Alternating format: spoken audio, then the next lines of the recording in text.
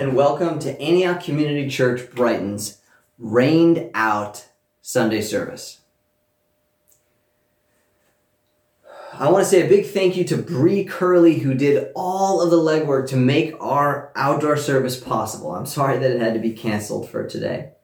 Now, I also want to say thank you to Marta Helsmortel, Renee Gonsalves, and Michaela Savell, who worked with me in preparing this message to help me discern what is God saying. They're people who really have a gift in the prophetic, and so I'm so thankful that they're able to help serve our church using their gift. Now, one of the things they highlighted as we were writing and talking about this passage today was, as we talk about the transfiguration of Jesus, right? When his glory was shown, the disciples were asleep. They were asleep. And so in the midst of every crazy thing happening in the world, are we spiritually awake or spiritually asleep? Because the Bible says that Jesus will return to earth someday. And when he does, he's going to be full of this shining heavenly glory, just like he is in our passage today. And so our desire as followers of Jesus is to be awake, waiting for the one that we love. Awake, alert, spiritually prepared, and eager to see Jesus again. All right. Now, today, we are right in the middle of a series going through Luke chapter 8, chapter 9, and chapter 10.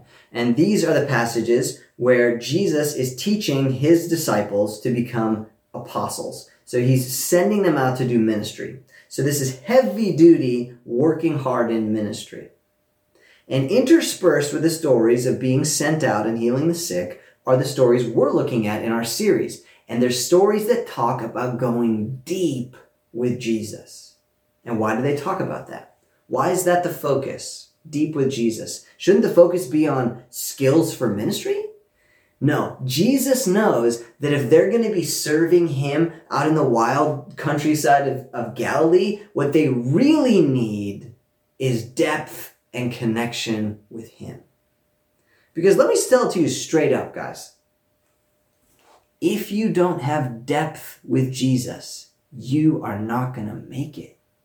Let's not even talk about being fruitful. You're not going to make it to the end of your journey if there is no depth of Jesus in your life. And there are two ways critically that we're going to pursue that. We're going to pursue it depth in the Word of God, and we're pursuing depth in the sacrificial living of a life given to Jesus, holding nothing back, a death to self. Now, today in our passage, we're looking at the transfiguration. And if that sounds to you strange, it always strikes me as like you come into the emergency room and you've got something wrong with you. You're like, oh, I'm so sorry. We're going to have to do transfiguration. It is not, in fact, some terrible medical procedure, although Bible scholars always come up with words that sound that way. Transfiguration is when one thing is transformed completely into another thing. Or in this case, when one thing's heavenly glory is revealed by an apparent transformation. And that's what happens in our story today. All right. And before we get into it, I just want to talk one more time about this statement. If we don't go deep in Jesus, we will not make it to the end of our journey. And just like the seeds that were choked out by the thorns, eaten by the birds, and burned up by the sun, there are a lot of ways to not make it on your journey. And when I was a young missionary in North Africa, I was mentored and discipled by a man named Marcos. And so discipleship at that time was just following him everywhere while he did ministry. It was just like Jesus and the disciples. And together, he and I led this young man to Christ. And we gathered together with him for his first ever discipleship time. And we sit in the front seat of Mark's car, and we're listening to this local language worship music. And he's just like, connecting with God in these songs. And it was just an awesome spiritual moment. And after that, what's the first passage we look at? Well, we look at the four soils, right? The same passage from our series. And in the four soils, we talk about what happens when you really don't have a deep root in Christ. And you get burned out, you get choked out, and the devil comes and eats you for lunch. And Mark turns to him and says, hey, I really care about you. And so I want you to know that if you don't have depth in Christ and a life that bears fruit, you are not going to make it. And he wasn't saying it to threaten him or saying it to challenge or saying it to motivate him in some weird way. The heart of it was, I want you to make it and I care about you. You've got to be this kind of soil if you're going to last. Because at the end of the day, all three of us in that car knew that this young man was going to experience rejection and persecution and be hated by his friends and neighbors and his family. We've got to be deep if we're going to make it on the journey with Jesus. It was true for him, and it's true in Boston. Like, I don't care how easy you think it is to follow Jesus here. If there's no depth in your life, I'm sorry, I've got nothing good for you. All right, now let's get into something great in the Bible. I'm going to read our text today. This is from Luke chapter 9, 28 through 36. It says, after 8 days, after Jesus' previous message, he took Peter, John, and James with him and went up on a mountain to pray. That's what Jesus was always doing. As he was praying, the appearance of his face changed, and his clothes became as bright as a flash of lightning. Now check this out. It says, 2 men, Moses and Elijah, appeared in glorious splendor, talking with Jesus. They spoke about his departure, which he was about to bring to fulfillment in Jerusalem. Peter and his companions, they were asleep, and when they became fully awake, they saw his glory. And when they saw the 2 men standing there, as the men were leaving Jesus, Peter said to him, Master, it is good for us to be here. Let us put up 3 shelters, one for you, one for Moses, and one for Elijah. He did not know what he was saying. While he was speaking, a cloud appeared and covered them, and they were afraid as they entered the cloud. Yeah, no kidding. A voice came from the cloud saying, This is my son, whom I have chosen. Listen to him. And when the voice had spoken, they found that Jesus was alone. The disciples kept this to themselves and did not tell anyone at that time what they had seen. So I'm going to pull a couple pieces out of this to bring some more understanding to it. Why did Moses and Elijah appear? Well, number one, Moses and Elijah represent the law. Moses was the lawgiver, and Elijah represents the prophets. And so between the two of them, we can imagine Jesus in dialogue with everything that happens in the Old Testament, the law and the prophets. And so it's a confirmation and an encouragement for the ministry of Jesus. And why does Jesus need encouragement? Because this chapter 9, is when Jesus stops wandering around in Galilee and begins turning his face to Jerusalem, where he's going to die for sins. And the next thing, it says that they woke up and saw his glory, right? And if there was ever a time to just drop everything and worship Jesus, this was it. But Peter kind of misses the moment, doesn't he? I mean, he's just like us, right? Because he feels insecure unless he's taking some kind of action in a ministry space. Because he wasn't really fully awake.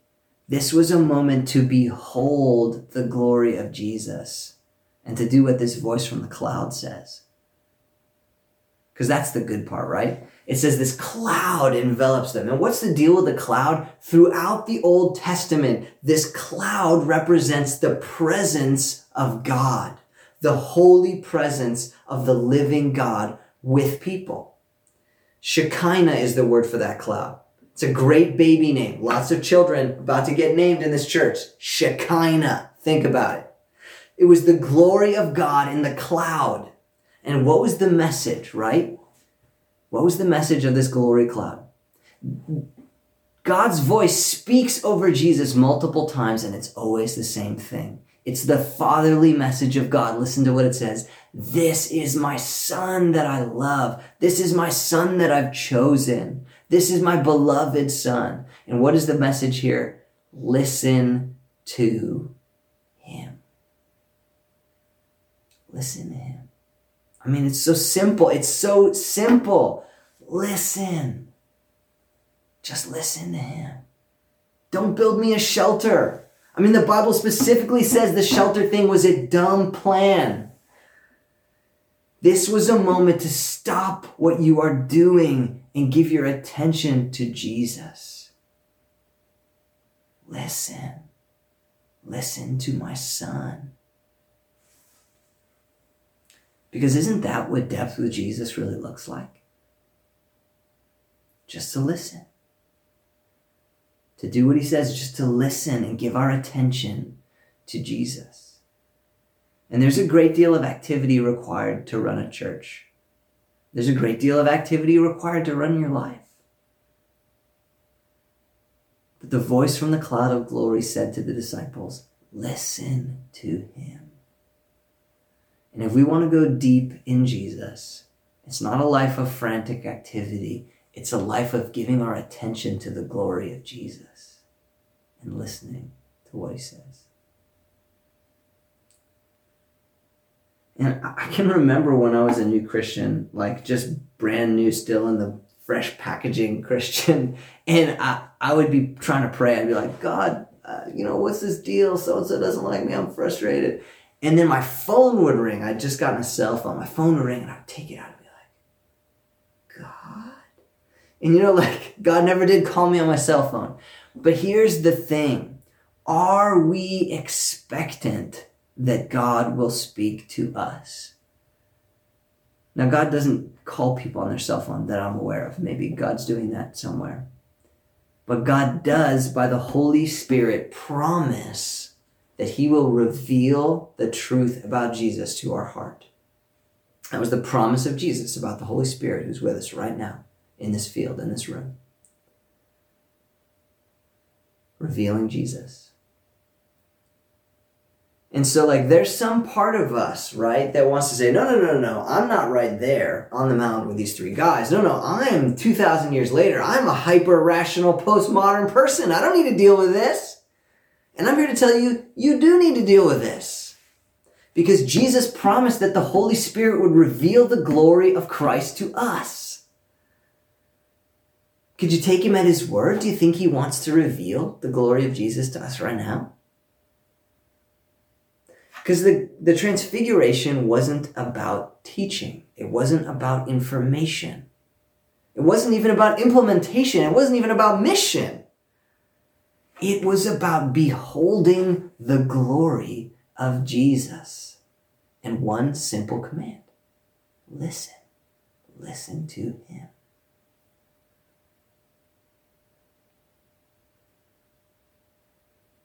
And have you ever wished for an experience like this? You might be someone who always reads stuff like this in the Bible and you're like, no thanks. But I'll bet there's some part of you that hears this story and says, I want to see something like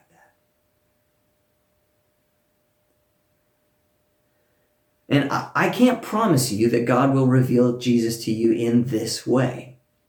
But I can promise you that God will reveal Jesus to you in some way. It's consistent with the nature of God. It's consistent with his character that he'll do it.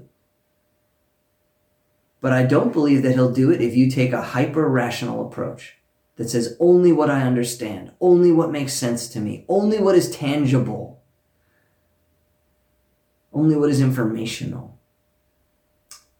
Because I believe that Jesus is revealed to us by the Holy Spirit in encounters like this one. I mean, just this week, I was sitting at my coffee table reading this passage and saying, God, how does this work? And I wound up bawling at my kitchen table in the presence of God, just with Jesus being revealed to my heart. I didn't see a glowing person on a mountain, but Jesus was revealed in my heart by the Holy Spirit as I sat there with God.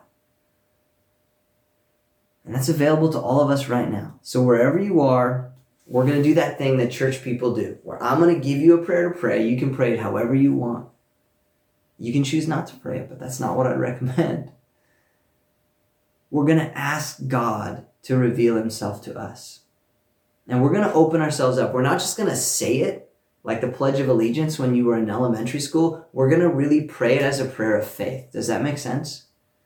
Not just words, but a statement that comes from real faith in our heart. Are you tracking with me? All right, let's do this. All right, Jesus, I believe that you are nearer than I feel like you are right now. Father, I set aside all of my preconceptions. I open myself to you. I want to see your glory. Moses prayed that prayer. He said, Lord, show me your glory. Jesus, I want to see your glory. I want to see your glory. If I don't have an understanding of how glorious you are, I don't know if I'm going to make it, God, to the end of this road. Would you show me your glory today? I want to see your glory. And now we're going to do the other thing. The second thing. We're just going to listen. It might not be that quiet where you are. I want you to just sit for a minute. Listen.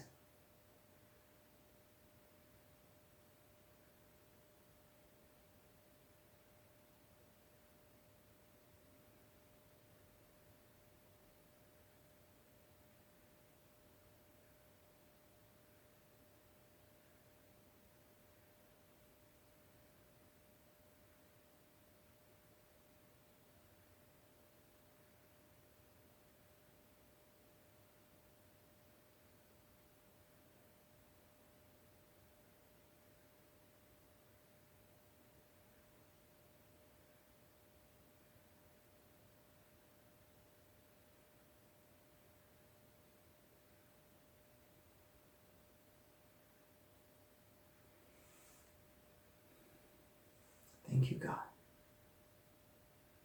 Thank you, Lord. I want to invite you, you can pause this video and remain as long as you want on that mountaintop with Jesus or wherever you are. The Holy Spirit was poured out. He was never taken back up. Right now, we're in the presence of God as much as we have faith for. Thank you, Lord God. Reveal Jesus to us as a church. We're desperate to be deep in Him. God, help us to listen. We just want to listen to the one you chose, your Son that you sent, God. We just want to listen to Him. Amen. Have a great day.